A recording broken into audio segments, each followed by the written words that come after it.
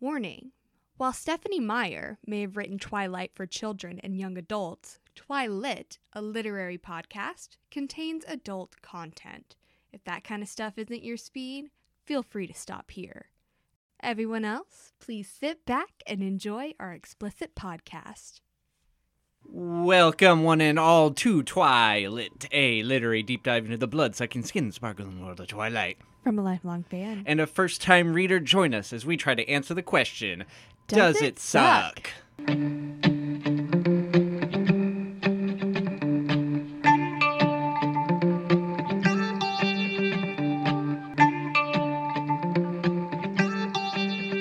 Your electric glow is all I feel.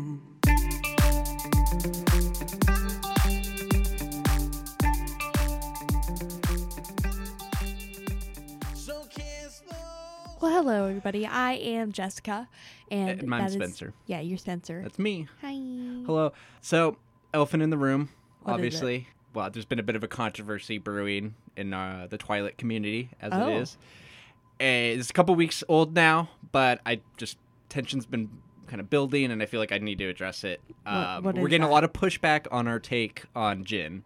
And I just want us to clarify, drinking gin is not problematic. And if you are a gin guy, specifically a guy, I know that sounds sexist, but I just how I feel. Yeah. How we feel. Yeah. A gin guy, I don't trust. Right. If you're sipping gin straight. Right. Mm-mm. If you are drinking a gin and tonic. That's fine. That's fine. If you have malaria, that's popular. Fine. But if you're just drinking gin. If a gin is your identity, I don't trust you. No. I do stand by my take on Switzerland. Okay. All right. Well, they did nothing. Well, what have we got going on today? What is this? Is this a podcast? Is this a podcast? Oh my God, it's a podcast. About Twilight? Am I Mark Maron? Where Wow. are we? It is, in fact, a podcast about Twilight and Eclipse, to be specific. Well, Eclipse of the Twilight series. Correct. As it were. And we often begin this podcast, some would say we always begin this podcast, with a chapter summary. And this week's chapters, that's right, folks, it's 12. You got 13, you got 14, and we're covering all three, and we're starting with 12. Here we go from the top.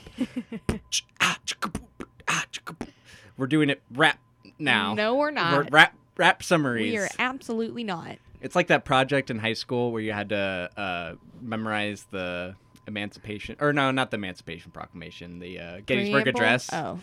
Or the preamble to the Declaration of Independence. Independence. Okay, I'm already bored with this conversation. Wow, okay. You didn't even let me get to my point. Chapter 12, Time. I have foreseen, Alice begins in an ominous voice. But unfortunately, her prediction is cut off by a swift elbow jab from Edward. Alice begins again, this time in a more normal tone. Ooh, my computer I love that. That is fun. Alice is fun. Alice tells Bella that she is going to be throwing her a graduation party, but she predicted, which I don't even think you need powers to predict No, absolutely not. that Bella would freak out if they surprised her again with a party. So she is now warning her. She also thanks Bella for the gift that she's going to get her. Love that. Her knowing what it is, Bella still not knowing what she's going to get her. But then this leads to Bella realizing that it is already June 4th. Graduation. Why are they graduating so fucking late? That's what I was wondering. I was like, do I not remember? Well, first off, June 4th means that graduation and therefore her transformation are only a week away. But yeah, like, school didn't end that late, did it, in June? It's wild. I guess it did. I guess it did in the beginning of June. In like May for me, I feel like it did go to like June. I did graduate around June 6th. Actually, I think I graduated June 6th in 2013. I feel like the school semester would end on like June 4th. Like, it wouldn't be like a week left in June. Maybe they start in like September in the books. I don't remember when the semester starts. Probably September or something. Because we start in August. But anyways, regional school calendars aside, with her transformation only a week away, Bella is not ready. Duh. Wow. Homegirl. Duh. After all that shit you've been saying, you're not even ready? You didn't even think about it? Well, later at the Cullen home, Edward notices Bella's distress and asks her what's wrong.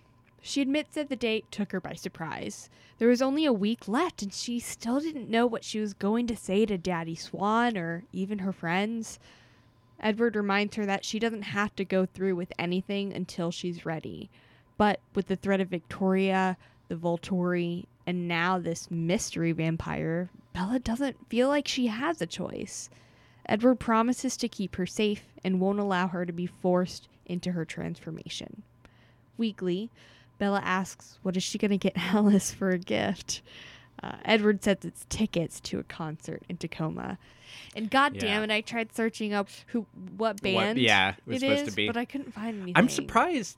That seems like one of those things Meyer would actually reveal. Because it also mentions that it was a CD, that she got the tickets because there was a CD that, which for our younger viewers stands for compact disc. We used to listen to music on them. But there's a CD Edward liked, and she got tickets to that band. So I figured with both of those mentions, Meyer would have like something in mind. It's probably Linkin Park. That's my guess. But if any of our listeners know this bit of trivia, send me a little message. Yeah, Linkin Park, the band that revived music, according to Edward. Listen. Still the worst take in the series, and I'm including Imprinting on a 2-year-old. I love Linkin Park. Don't you? I do too. It's not Linkin Park. It's that Edward's claim that there was no good music from the 60s through the 90s. Okay, no, I do agree that he has some bad takes. Yeah, that's the worst one. Any hoozle. Bella leans into Edward's chest and asks why he doesn't want her to become a vampire. I feel like we've been over this before, Bella. Yeah, we've really talked about this for a long time. But anyways, he explains again his fears of her losing her soul. Which is sweet. Which is sweet because he doesn't really believe vampires have souls. But wasn't that kind of a resolution in the last book? Yeah. But whatever. Anyways, he of course wants to be with her forever, but for that very reason, turning her feels like a selfish act. Mm-hmm. If he could, he would pay any price in the world to turn himself into a human instead. This is such a stupid line from Bella. And Bella responds, so it's not because you won't like me as much when I'm different? Bella asks dumbly. I mean, she's got some insecurities, and I would kind of feel like, is it because he doesn't want me? Or some kind of, like, if you were like, no, I don't want to change you into a vampire so that we can live forever together. It's just... I want he you just to die. Explained exactly why he doesn't want to turn her. No, and we've know, also had this conversation several times. I would probably still have those insecurities. Well, she shouldn't. She's wrong for feeling that. Edward laughs and tells her it would actually be much easier if she was a vampire. Then he wouldn't have to constantly worry about killing her with sex. Or literally anything else. Or just her tripping. Yeah. She hasn't fallen in this book, I don't think. No. She hasn't really done a lot of outdoorsy things, really. She went camping. Did she? Or when she went to the bonfire party and stuff. Yeah, I guess not like last book. Maybe she got, medication for her vertigo. But it was, off screen. It got cut. Edward then asks her a question. Why doesn't she want to marry him? Embarrassed, Bella admits that she just isn't that girl. She doesn't want to be like some, quote, small-town hick who got knocked up by her boyfriend. It's a bit judgmental there, Bella. I mean... kind of stereotyping a bit. It is a little bit of stereotyping. From someone who lives in Forks. It's fine, Bella, if that's not what you want for yourself. It doesn't have to be... You don't have to, put down You didn't have to people. say small-town hick. Yeah, whatever. She explains that in this century, people don't just go and get married at 18. Edward understands her apprehension, but explains that he's always been that guy. So, a weird thing, this is probably, we can cut this because it's probably not as interesting to anyone else, but me and my friends, we used to, have, an inside joke. In high school, we'd call someone, being that guy, when they're being, obnoxious or trying too hard. Mm-hmm. We were just they're being that guy. But when we went on a trip to New York, we were just walking down some random street. I don't know what we were doing, but this guy was walking across the street, and his friend, he was in a huff, clearly frustratedly walking fast, and the guy was trailing behind him. These guys are both in their 20s. Guy's like, Chad, stop it, you're being an idiot. And then the Chad, he turns around, he's got a big overcoat on, he opens it up, he's clothed, there's nothing under it, but he just opens it up, and he goes, idiot, and then keeps walking. And so from then on, if instead of saying that guy, we called someone a Chad. Wow. But this was before Chad meant like douchey macho guy. Right. Like alpha That's male so type. funny. So like we had to retire the phrase when like Chad became a thing because we came up with our own that guy Chad thing. So I always think of that every time I hear Chad. That's So why I'm going, incels are not fun. They take fun things away. In his world, he was already considered a man at 17. Yeah, he was. If it wasn't for the war, he would have proposed as soon as he fell in love with someone. Also, the Spanish flu kind of got in the way there at the end. I mean, but regardless, that was just the way the world was for him.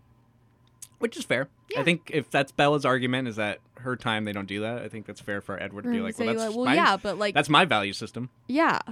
And I didn't write it in here, but Edward also points out that like, hey, Bella, if you want to be like an immortal vampire, maybe you shouldn't be so hung up on like just the norms of the times. Like fucking pick your battles. Right.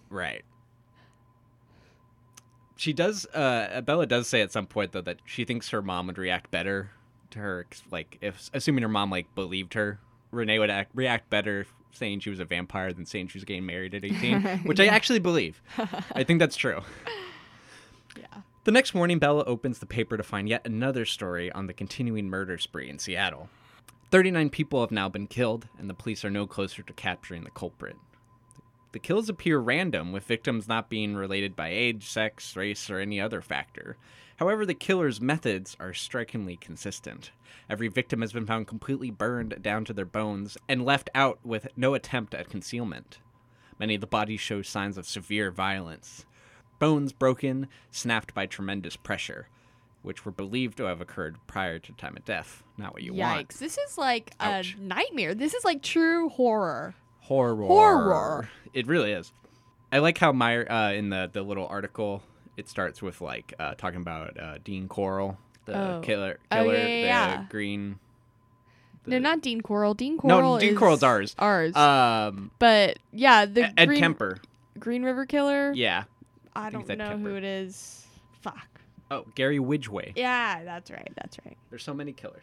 But I like how the fake article like talks about like, here's how many people Gary Ridgway killed. He was like one of the most prolific serial killers ever. Right. We've like doubled that, so I know. We're fucked. Well, that's actually okay. So I should probably say, I don't know if I said this yet, but Eclipse is like the one that I've read the least, I think. I think you have mentioned that, yeah.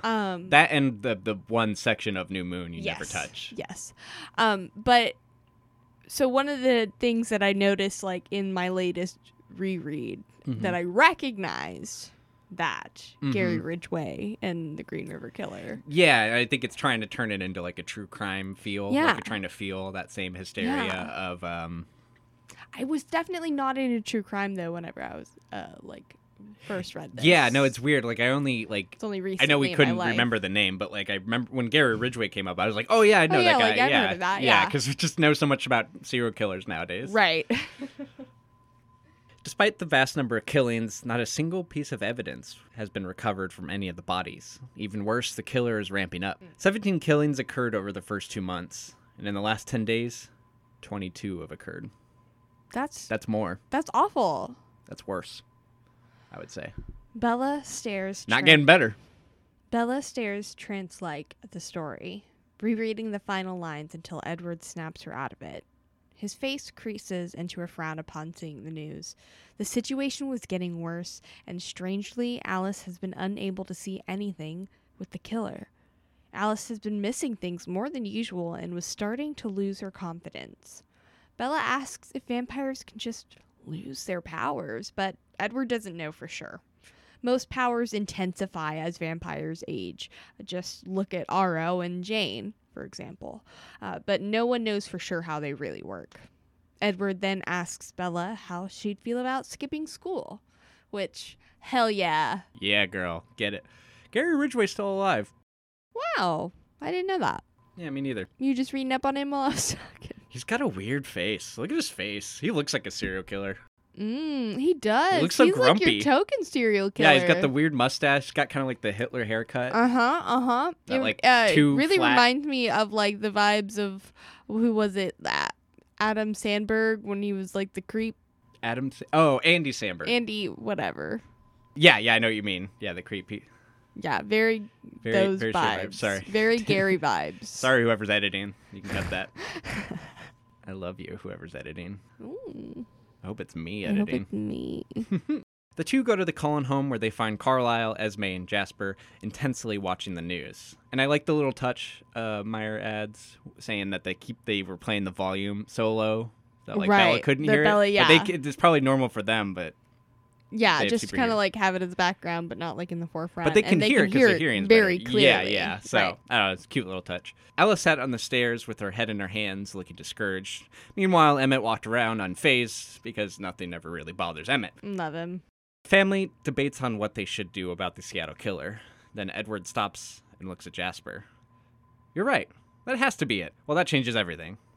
The rest of the family... That's so annoying. I know. I was going to say, the rest of the family, clearly annoyed, looks at Edward, waiting for him to explain what he just heard in Jasper's mind.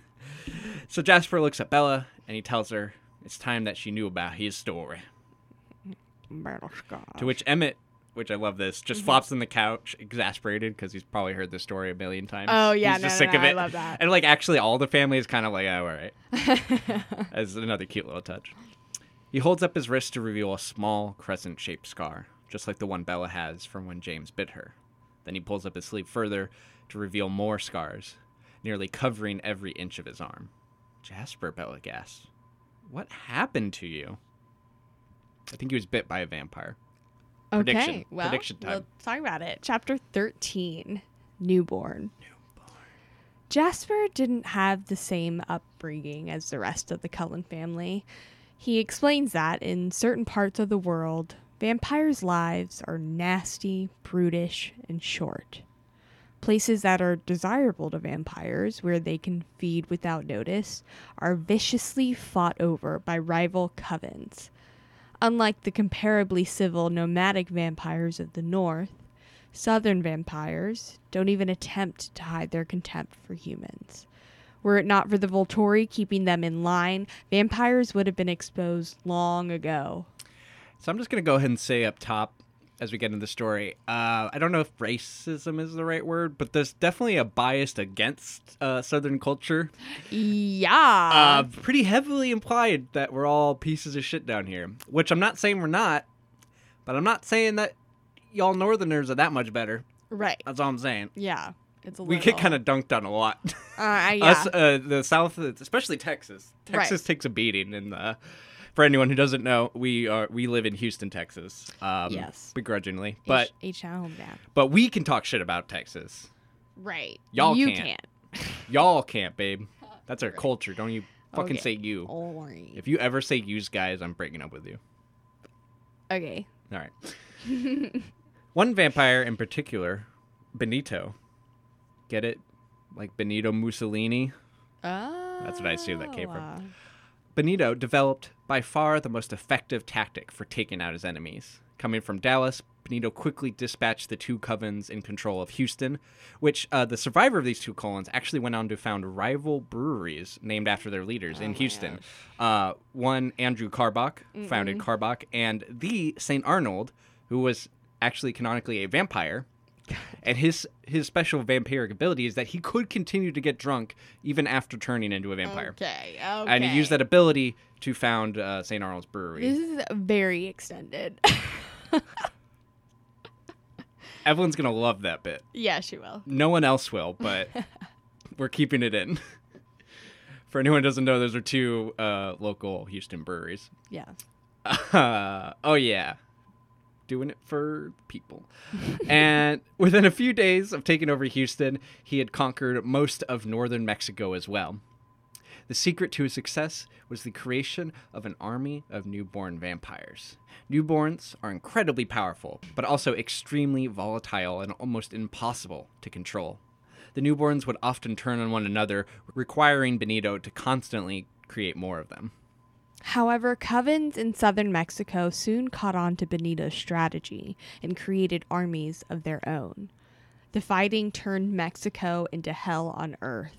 The death toll for humans became so high that historians now blame disease for the massive population slump. Do you know what I couldn't figure out what plague. I couldn't figure there out had to be I either. figured there was one, but I wasn't sure on the timeline we're working with. Because Exactly. Jasper's in 1860s because of the Civil War, but this seems like it took place Actually, quite a hold time on. before. I can look up a timeline. Okay, so here's the timeline. In the 1820s, the first army of newborns was created by Benito, and that's when the Southern Wars began. And then in the 1830s is when the death toll from the Southern Wars reaches epidemic proportion. So what happened in the 1830s? Looks like it would be the second cholera pandemic from Ooh. 1826 to 1837, also known as the Asiatic cholera pandemic. Was the cholera pandemic? Nope, that's not in America. Oh, yes. Oh, wow. Is it in Southern America? Reached from India across Western Asia to Europe, Great Britain, and the Americas, as well as east to China and Japan. Oh, Cholera. wow. Wow. Wow, that's extensive. Finally, the Volturi stepped in, wiping out every newborn in the bottom half of North America, along with any vampire found harboring one. However, once the Volturi left, the survivors immediately looked to reclaim their territory, and disputes quickly began again. In order to avoid the wrath of the Volturi, the Covens were more careful this time about the humans they selected to turn. This is when Jasper was changed. Living in Houston, Texas, shout out to H-Town again, Jasper left home to join the Confederate Army at just 17 years old. A bit of an oof there, but Yeah. He was in Texas. What are you gonna He do? lied about his age, though. I'm more worried about the joining the Confederate Army part. Right. Duh. I don't really care about him lying about his Well, age. Yeah, it's a little problematic. His military career was short, but quite promising. Despite his young age, his fellow soldiers seemed drawn to him and listened to what he had to say. Quickly, he rose to the rank of captain and was placed in charge of evacuating women and children from the coastal city of Galveston. Late at night, on the way to escort another group of civilians from the city, Jasper encountered 3 mysterious women. Jasper went over to help the women, and upon seeing their faces, he saw that they were all pale-skinned and unnaturally beautiful. Even the Mexican. That's what the book kind of says. It's not that. Yeah. But it was one was clearly Mexican, but still pale. And I was Yeah. that's a little weird. Yeah, they said she had an olive tone. They said that before in the Italia. 3 young women, Maria, Lucy, and Nettie. Nettie. I know, that's my sister's name. Sister sucks. She fucking turned Jasper. Anyways, excitedly, they discussed his qualities like he was a prized pig at a stock show. The brunette of the group, Maria, seemed to be in charge of the others. She sent them away and stepped closer to Jasper. I truly hope you survive, Jasper. I truly hope you survive, Jasper. I truly hope you survive, Jasper, she tells him in a gentle voice. I have a good feeling about you and this war. She's definitely Mexican, so she would be saying that in a Spanish or Mexican accent. Like Rosalie, Jasper skips over the worst part of the story. He starts back a few days later when he was introduced to his new supernatural life. The 3 women had banded together out of convenience. They were creating an army to reclaim lost territories and expand their hunting grounds. Careful not to raise suspicion, they carefully chose humans who seemed to possess special qualities, and they saw something very special in Jasper.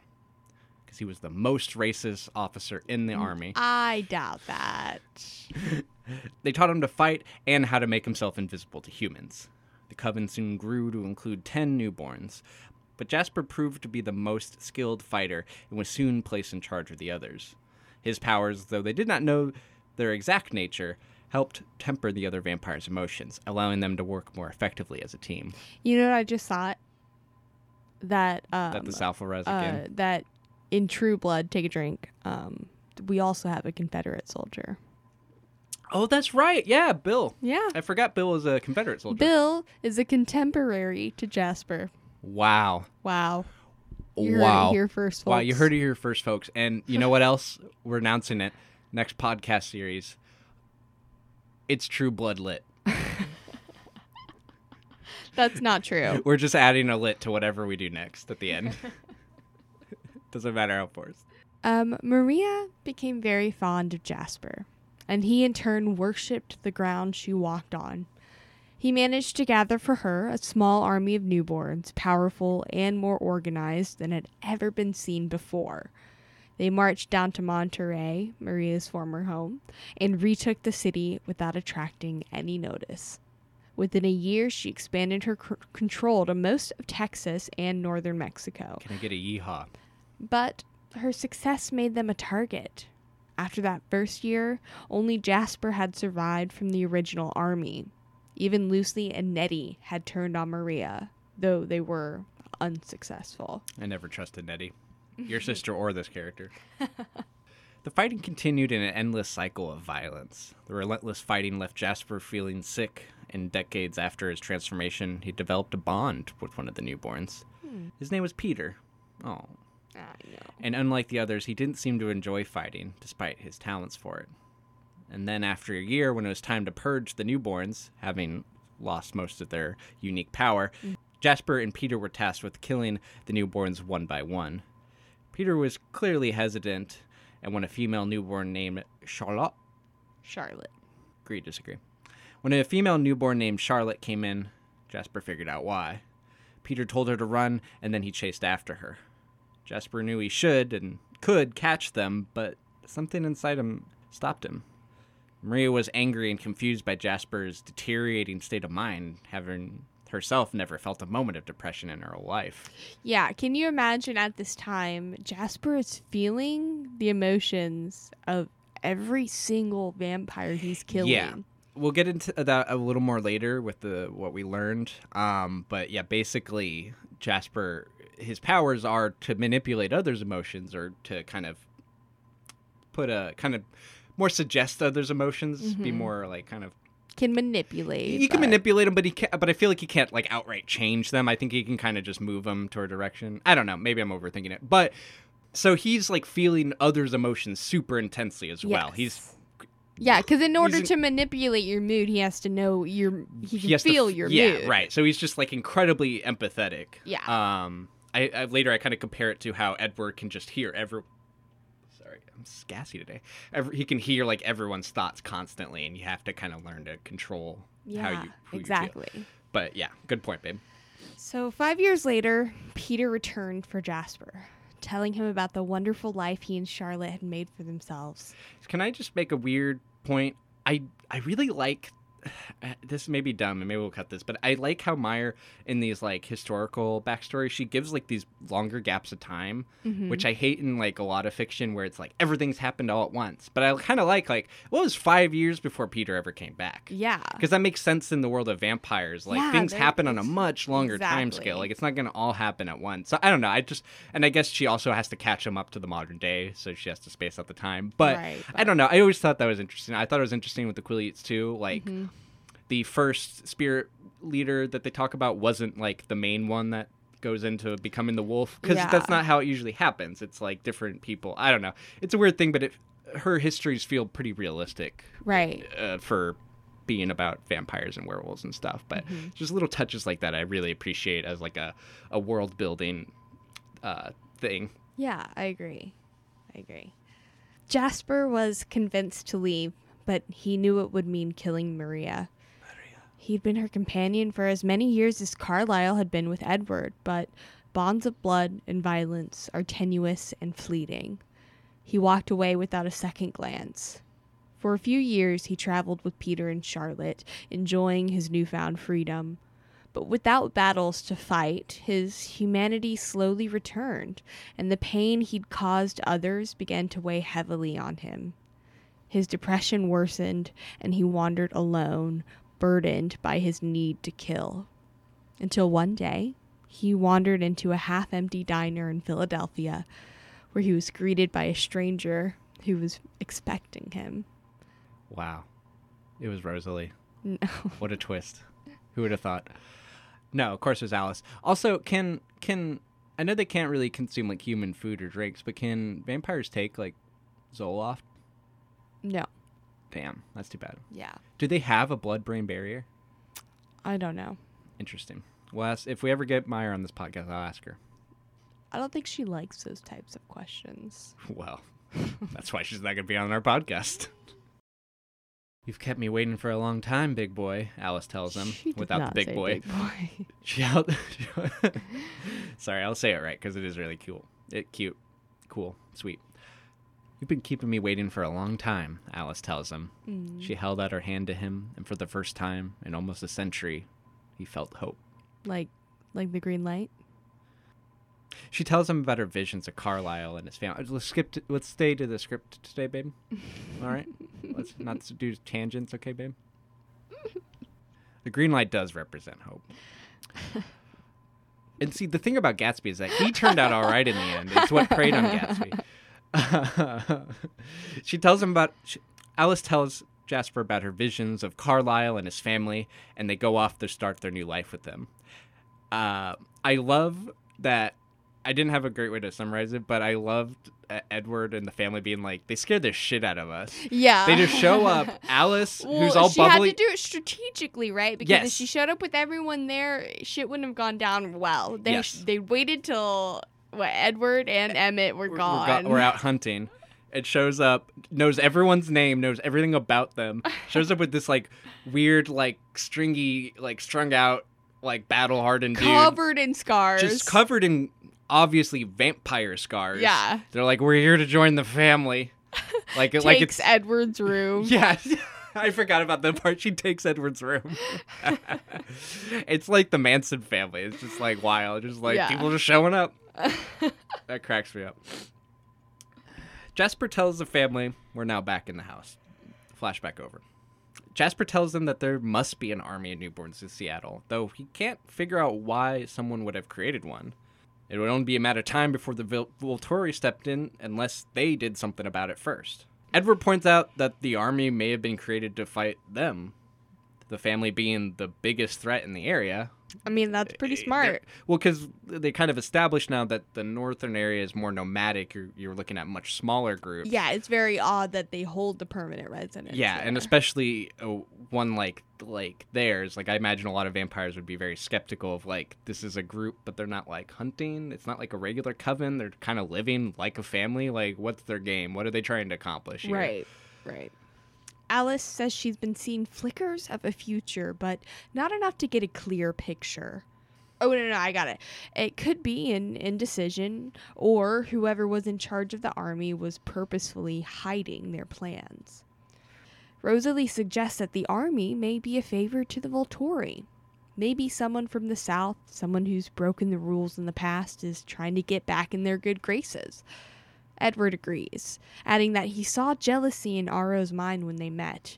Jealousy and fear that Carlisle will continue to grow his family. Can I just say it was really hard to summarize these like couple pages because all it was people like suggesting ideas, and I just had to keep finding ways to say someone suggested this idea, but like not say that over and over, because all it was is like Esme has this point. And then Edward says, well, maybe this point. And it's just like, it was really hard to like make that flow well. So Right. Just, I think he did well. One of those weird challenges I never expected was to like, with doing these summaries, doing like the historical, like back, like the narratives of like the Quileutes, and those are easy to summarize because I'm like, this happened. Right. It's when everyone's just talking back and forth. You're and I'm just like, I can't just quote it. And I'm like, Anyways, Jasper though still thinks it's a first-timer, someone who doesn't know exactly what they're doing, creating this army. Whoever it is, Carlisle says that Jasper is going to have to teach the family how to fight. Hell yeah. Training would help, but they also need greater numbers, Jasper replies. He's just recruiting Tanya's family, but when Carlisle calls them, they decline. They would help, but only under one condition, that Carlisle would let them kill the werewolves who murdered Laurent, whom they had grown close to when he was living with them. Yeah, before he came to try and kill Bella.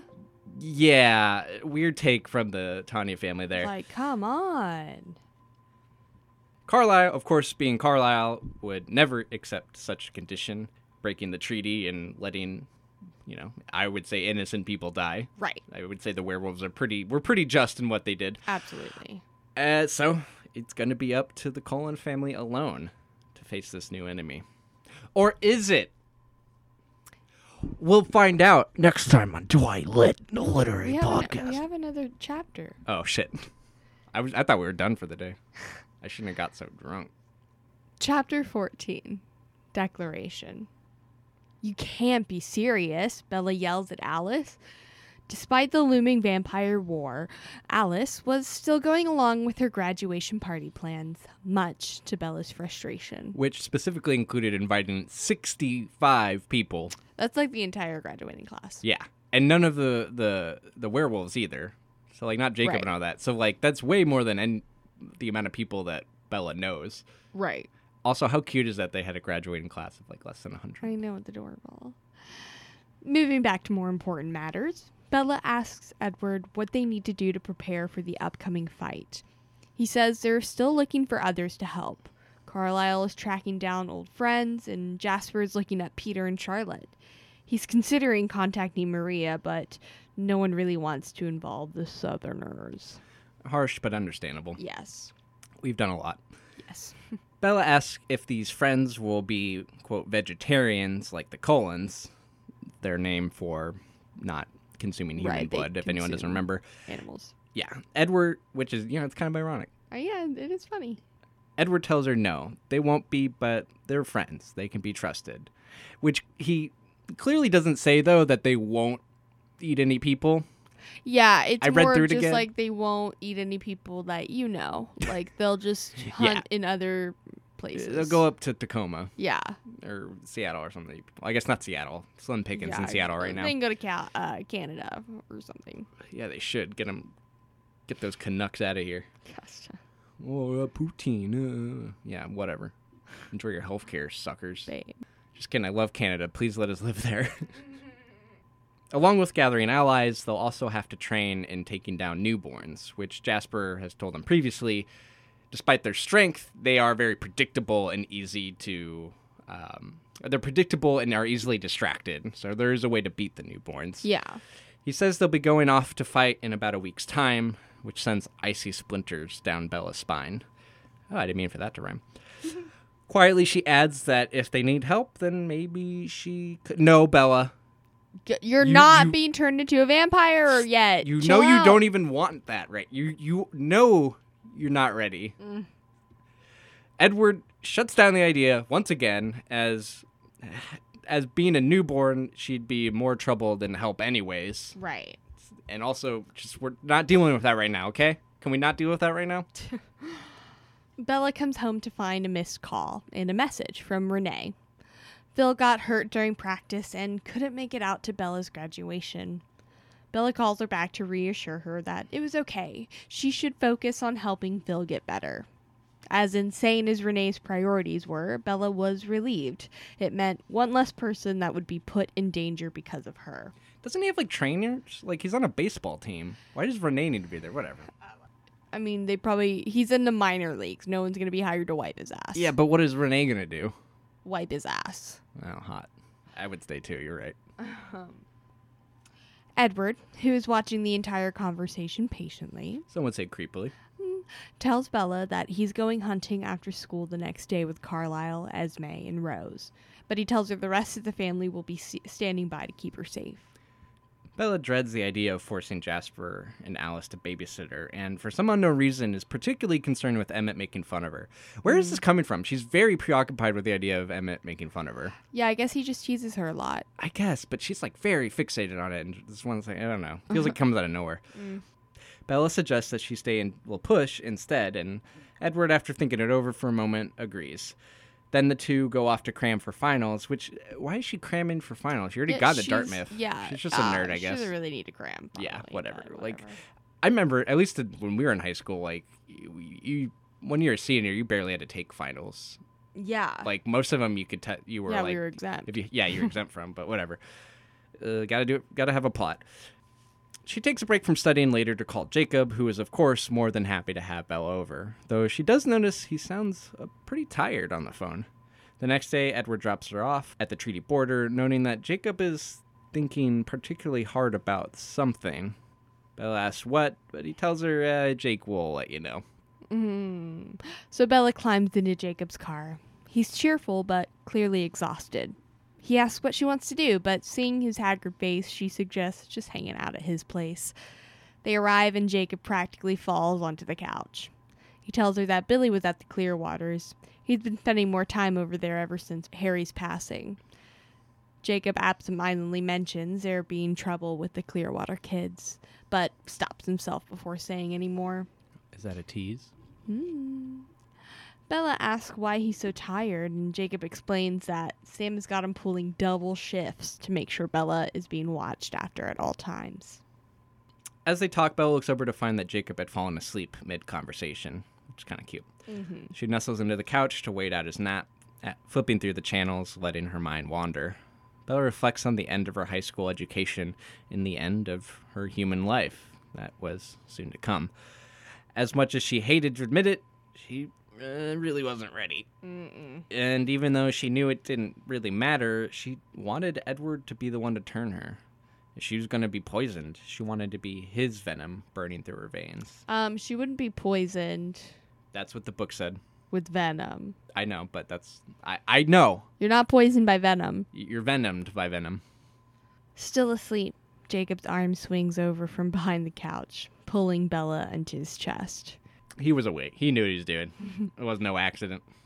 She tried to escape his grip without waking him, but he was too strong. She shoved against his chest, waking him up.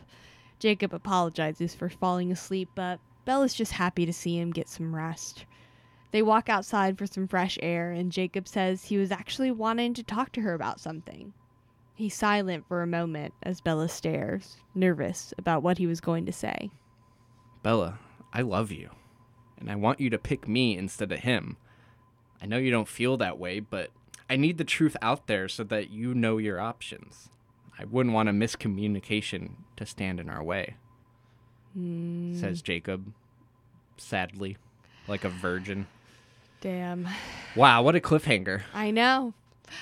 There's some shit There's some that goes drama down the next few chapters, and I can't wait. But now that we have finished our recap of these 3 chapters, we're going to take a short break, and we'll be right back.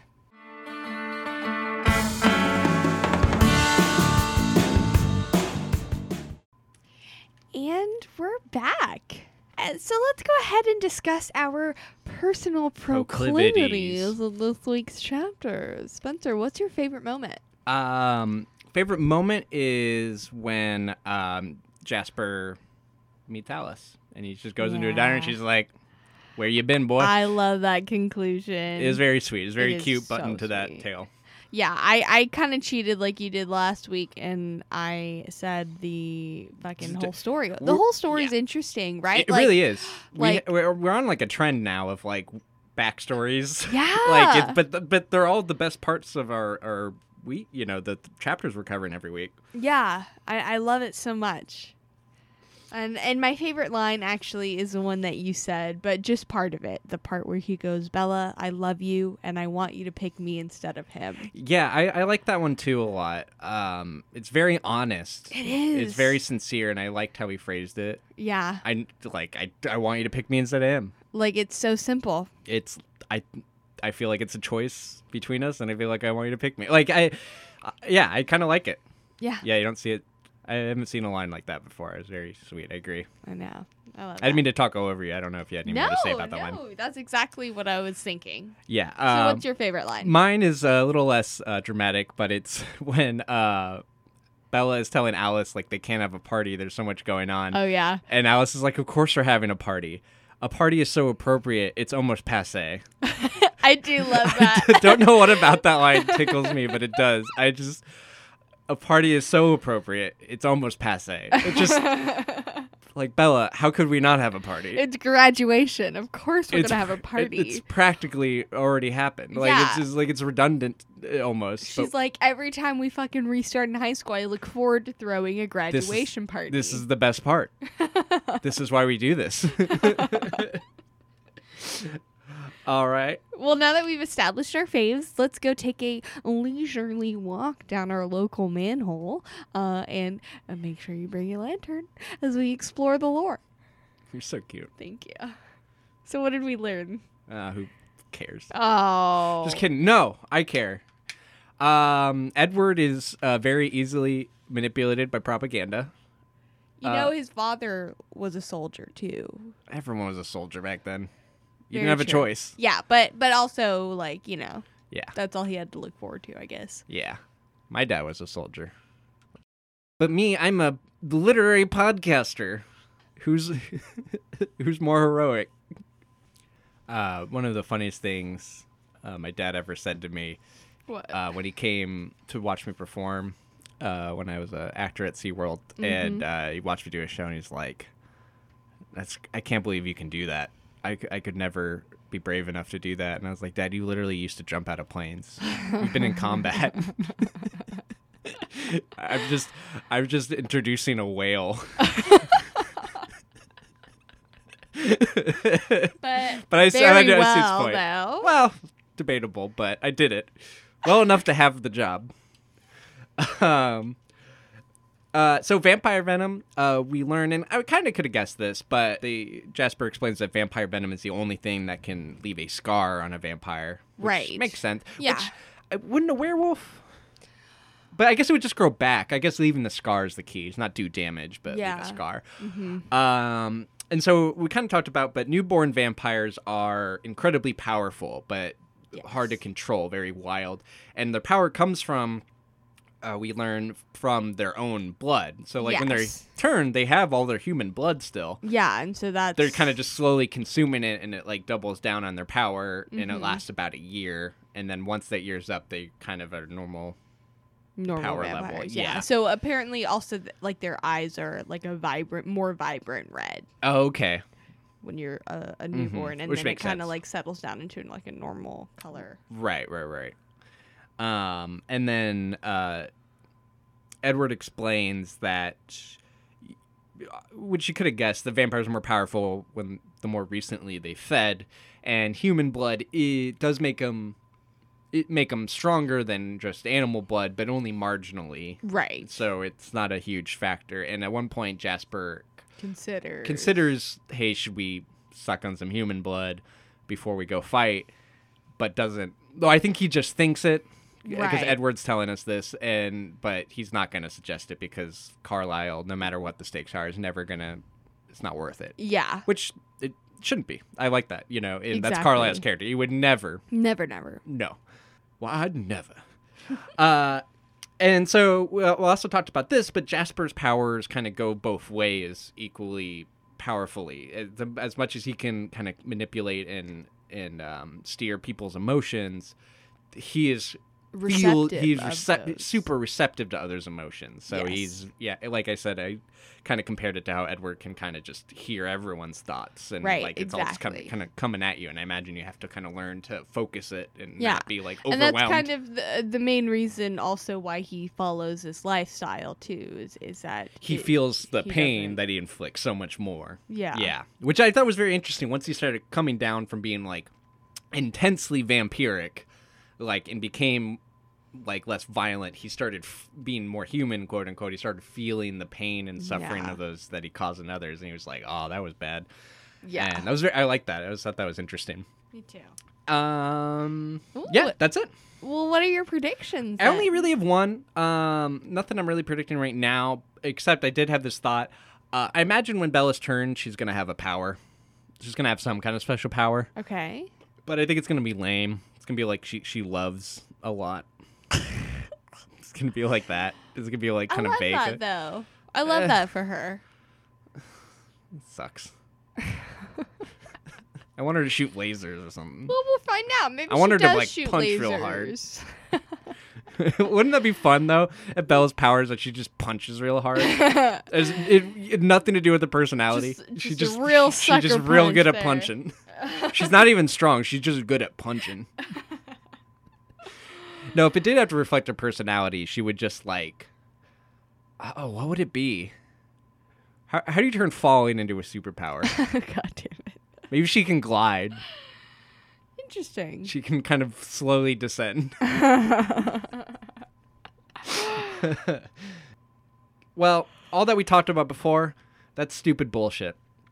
Oh yeah. Because now we're going on the real stuff. We're getting it real good. Because we going down the road to pretension. Vroom, vroom. Honk, honk. Honk, honk, vroom, vroom. It's road to pretension Skirt, time. skirt.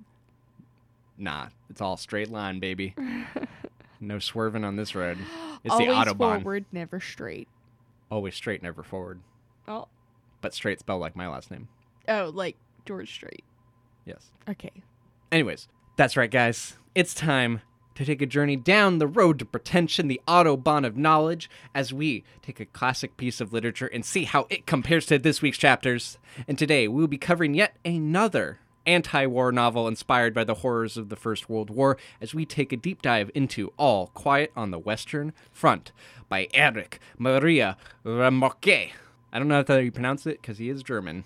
Or was. Or is. I don't know. He's dead, but he's always German. But is the last name German or is it French? I haven't met him. As ultimately pointless as most wars are, World War I has the distinction of being a particularly meaningless endeavor. Yeah.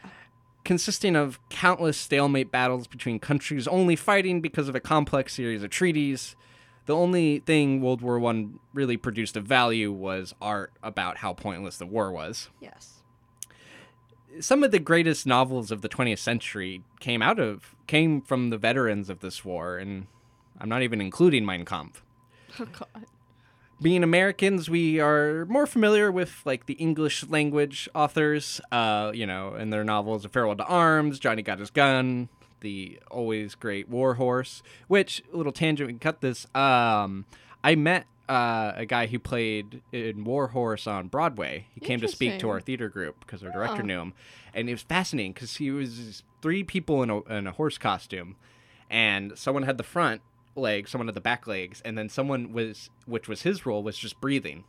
So he literally was doing this the entire show. And he said he would be completely drenched in sweat, would drink like a gallon of water at intermission, almost at halftime, during intermission, change his clothes, and then for the second act would go back. Wow. Yeah, so it was a freaking intense role. And he had to be very consistent with his breathing and, breathe more when he was like working. It was a very intense role. So that was a job. Okay. But anyways, but All Quiet on the Western Front is unique in its perspective of suffering seen on the other side, the German side. Right. And it's not Mein Kampf, so we can talk about it. Good. Because that's the only other German World War I book I know. The story follows Paul Baumer and his fellow soldiers as they fight on, you guessed it, the Western Front. Paul is inspired to enlist in the war by the impassioned speeches of his teacher, promising them glory and adventure on the battlefield. But the true horrors of the war are quickly revealed to them. Day after day, Paul watches on as his comrades die in battles so insignificant they aren't even given names. Paul's psyche becomes so degraded that when he is allowed to visit his home, he finds that he no longer feels like he belongs there. It's tragic. And by 1918, the war, though it is drawing to a close, Paul still feels no hope for the future. He has no idea what he might do once the war ends. He is a soldier, and at this point, he's not sure if he's anything else. As his company is sent back to the front lines, Paul's friends are killed off slowly, one by one, and in October, just 1 month before the armistice ending the war would be signed, Paul is killed in an otherwise peaceful day. The situation report back reads, All Quiet on the Western Front. Damn. As one death was not worth mentioning at this point. And what has become a bit of a trend, like we mentioned, this week we get another deep dive into a character's backstory, with this one being perhaps the most surprising, at least for me. Not many people would have suspected Jasper, the most soft-spoken of the Cullens, whose main role was calming down others, would be the participant in decades of violent wars. When he lifts up his sleeve to reveal his scar-coated arm, everything we knew or assumed about Jasper changes. But that contrast between Jasper's personality and his history, I feel perfectly encapsulates the mental contortion violence can cause on a person. Mm-hmm. And that's it. I'm done. Just kidding. And what has become... God damn it. When reading about the Vampire Wars, I initially thought of it as comparable to like gang violence, like rival gangs fighting for different turf. Yeah. But As the battles seem to escalate in scale in the story, I was reminded a lot of the battles of World War I. Endless fights for minuscule amounts of land, traded back and forth with nothing ever changing except for the number of casualties. Replace vampire covens with nation states and chemical warfare with and new machine guns with newborn vampires, and you basically have World War I. Right. And they even have their own version of the draft, kind of, when they force humans into becoming their foot soldiers and dispose of them just as quickly when they're not useful. Yeah. But, like Paul, Jasper wasn't actually drafted. Both men chose to fight, inspired by notions of glory and honor. Even Edward, like we mentioned, has a line saying that he was convinced through propaganda to go and fight in a war, though I don't think he really ever saw any combat. Yeah. No, he was too young. Yeah. He died before that. And as a human, Jasper actually got that idealized version of war. A young man lying about his age to serve, slowly climbing his way up the ranks. And the last mission he served as a human soldier was evacuating civilians out of harm's way. I mean, it doesn't get much more noble than that. Very true. And All Quiet on the Western Front, we see the German soldiers hardened over time. Normal, kind-hearted men become cruel and pragmatic, doing whatever they must to survive. As more and more men die in their company, the surviving soldiers take the dead man's rations for themselves. And when one soldier develops gangrene in his foot, another asks for his boot, since he's not going to be needing it. Damn. And you see how human life becomes so wasted that clothing becomes more valuable than the lives themselves. Yeah. And when Jasper is transformed, he is literally turned hard and cold. Yeah. And like the battle-hardened soldiers of World War I, he is stripped of any emotion that isn't strictly needed for his survival. He becomes a killing machine, powerful and unhindered by unnecessary emotions like guilt and fear and sadness. In many ways, he is the quote-unquote perfect soldier. But even as a vampire, the endless fighting eventually took its toll on Jasper. Yeah. Even for a monster, war became too much, and he too found himself disillusioned.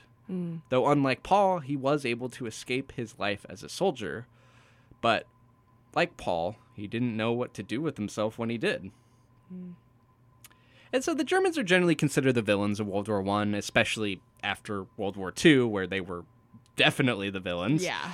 And unless you're dating one, vampires are typically not the hero of a story either. True. And I know we'd all like to date one. Hell yeah. But seeing the senseless cruelty of war from the perspective of the quote-unquote enemy in some ways makes it more impactful. Yeah. Having to sympathize with your enemy forces you to step back and look at the larger picture. Well, hey, if the other side is suffering just as much as me, why are we doing this at all? Well, that's because people told them to. Be it governments, the Volturi, or even for a time Jasper himself, the choice to go to war is never made by those fighting in it.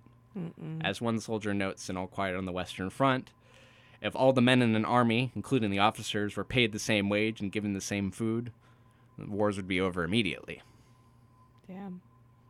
And that's why these books are so important. It's because it takes you there, and it transforms the idea of what a war is, and it makes it personal, and that's what really matters at the end of the day. Yeah. Because despite knowing all these horrors, we keep going on all the same.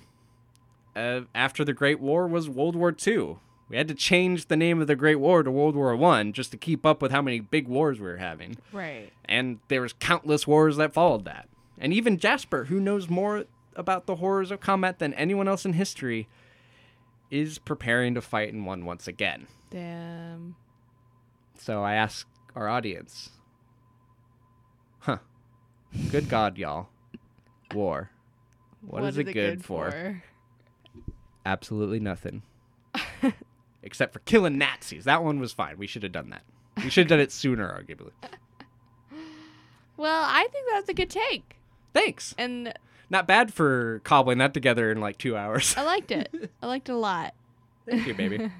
I liked it too. I was originally going to do something different, as I was kind of talking about before, but I started thinking about how similar this like vampire, how like useless this whole back and forth territory grabs. Yeah. It just reminded me so much of like the trench warfare of World War One, where Right. they would get like 50 yards of territory and then lose it the next day, and then like 500 fucking people died Right. over nothing. It's Over just maddening. absolutely nothing. Yeah. Fuck it. But anyways, that's enough from me. Let's talk about something hopefully less intense. I don't know what you're talking about, so hopefully it's not World War One. Just tell us something we don't know. Well, okay. This week we will learn a lot about Jasper's backstory. And because we learned so much of this in the book, I would actually like to focus this week on Maria, Lucy, and Nettie's stories individually. And hopefully by the end we'll have all a more rounded view of this entire story. So let's first start with Lucy. She was originally from northern Texas. Ugh. I don't know where specifically. And she was in a coven that, for all intents and purposes, was run by her and her mate. But like many other covens in the South, they were defeated by another coven who was expanding their territory to northern Texas. While her mate was killed, Lucy managed to escape. And despite losing her mate, she was still determined to have a new hunting ground and also wanted the power to keep it. Unlike what she had in North Texas, right? She wanted to go somewhere else. Let's just say it was in Denton. Sure. Well, she eventually met Maria, who had an interesting and new technique that she wanted to try for a newborn army. Lucy liked the plan and decided to team up with Maria. So, okay, now I'm going to skip over and I'm going to talk about Nettie. So Nettie is originally from Arkansas. She never had a mate. Instead, her coven was led by 2 older males, so she was just like a member there. Eventually, though, they were killed. In fact, her entire coven was killed, and she remained the sole survivor. Having been pushed out of Arkansas, she was then approached by both Lucy and Maria, and she liked the idea of being in a larger coven for her safety, and she also thought Maria's plan was smart. From what it sounds like, Nettie didn't bring too much to the table. Tell me about it. She had little self-control when it came to feeding, so she was unable to, add newborns to their army. And in fact, I'm really unsure what her job in the coven was. Yeah, same. Okay, so now I'm going to come to Maria. Maria was born in a time after Volturi wiped out most of the South, right? Mm-hmm. So that happened in the 1830s. The quote-unquote cholera epidemic. Right. And she was kind of in that time shortly right after that. Her original coven consisted of her mate plus 2 older vampires who she considered her parents, much like Carlisle and Esme. Mm-hmm. But so fucking inevitably, right, Maria lost her coven, including her mate and her parents. It's just a fucking sad story. You hate to see it. Everyone's dying.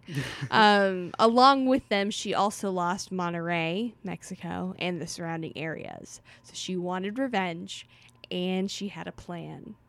She would team up with the other survivors, build a newborn army, but she would choose humans with combat experience, mostly soldiers. Makes sense. And would also train them more than what was actually normal, at the time. Right. Make them do push-ups and stuff. Yeah, exactly. But it was hard to train them because, they're crazy. They're insane. They're fucking wild, right? It's like a toddler. Right.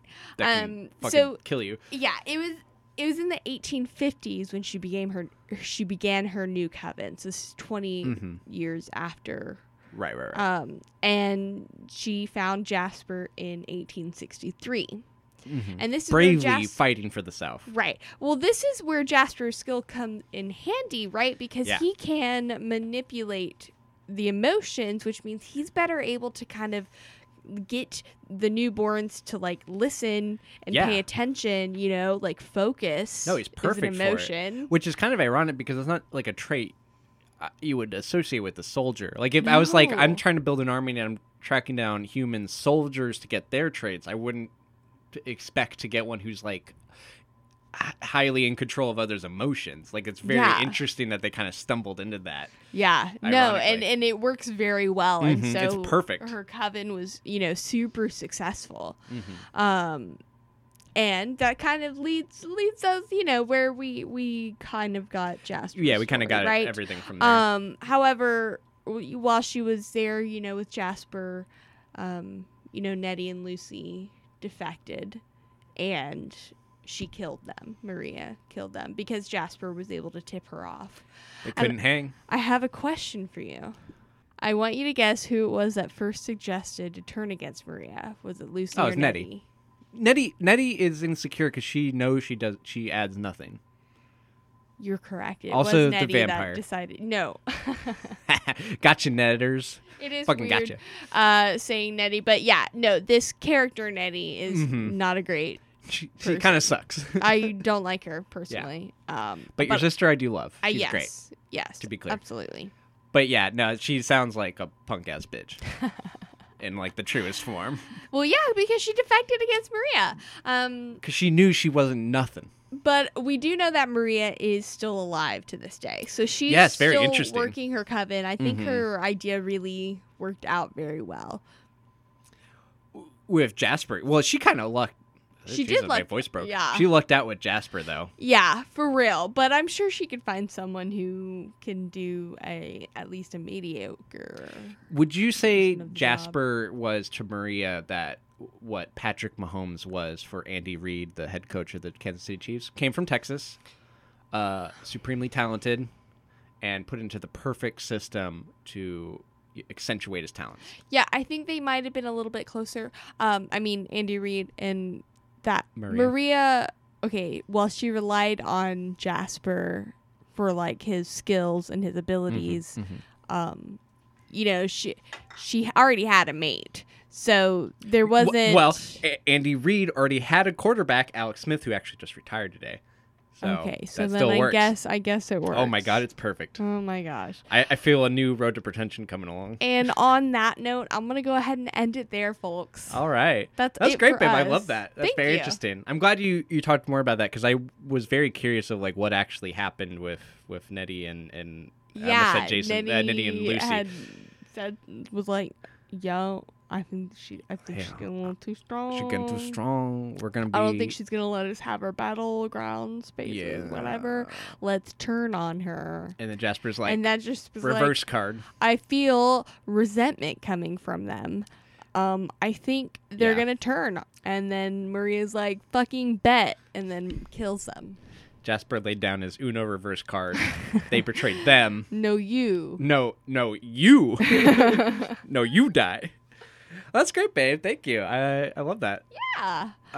Another classic episode. I Another can't wait for banger. next week's and deep dive backstory. Yeah, we're going to be doing that we get from the book. Chapter 15, 16, and 17. Thank you guys so much for listening. Be sure to like us on social media. We're on Facebook, Instagram, Twitter, all that jazz. You can find all the links on our website at twilightpod.com. Yeah, that's right. And if you have a question or you just want to say hi, you can message us at twilightpod@gmail.com. Our intro song is by my friend Alex Chavez. You can check out more of his music on his Facebook page. That's right, there's more than one Facebook page, Vintage Attire Music. And if you want Magic Spoon to sponsor this podcast, call their corporate office and demand that they give us money. Damn it.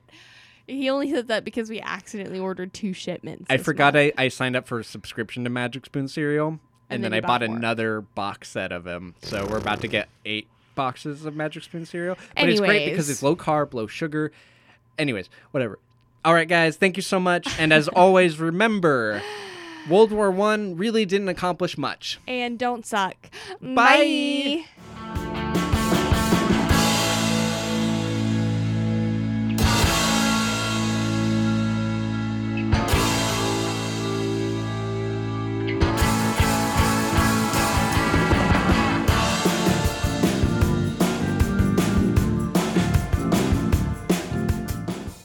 See, if you mix the chocolate Magic Spoon with the peanut butter flavored Magic Spoon cereal, you get like a little Reese's. But you know the thing is, babe? What? That's still only 2 grams of carbs. That's still no sugar. That's still like under 100 calories. 2 grams of carbs? Really? Yeah. Yeah, it's fucking revolution, babe. How many calories? 69. Did you fart? No, I'm just very excited. I love Magic Spoon, and I want him to give me free cereal.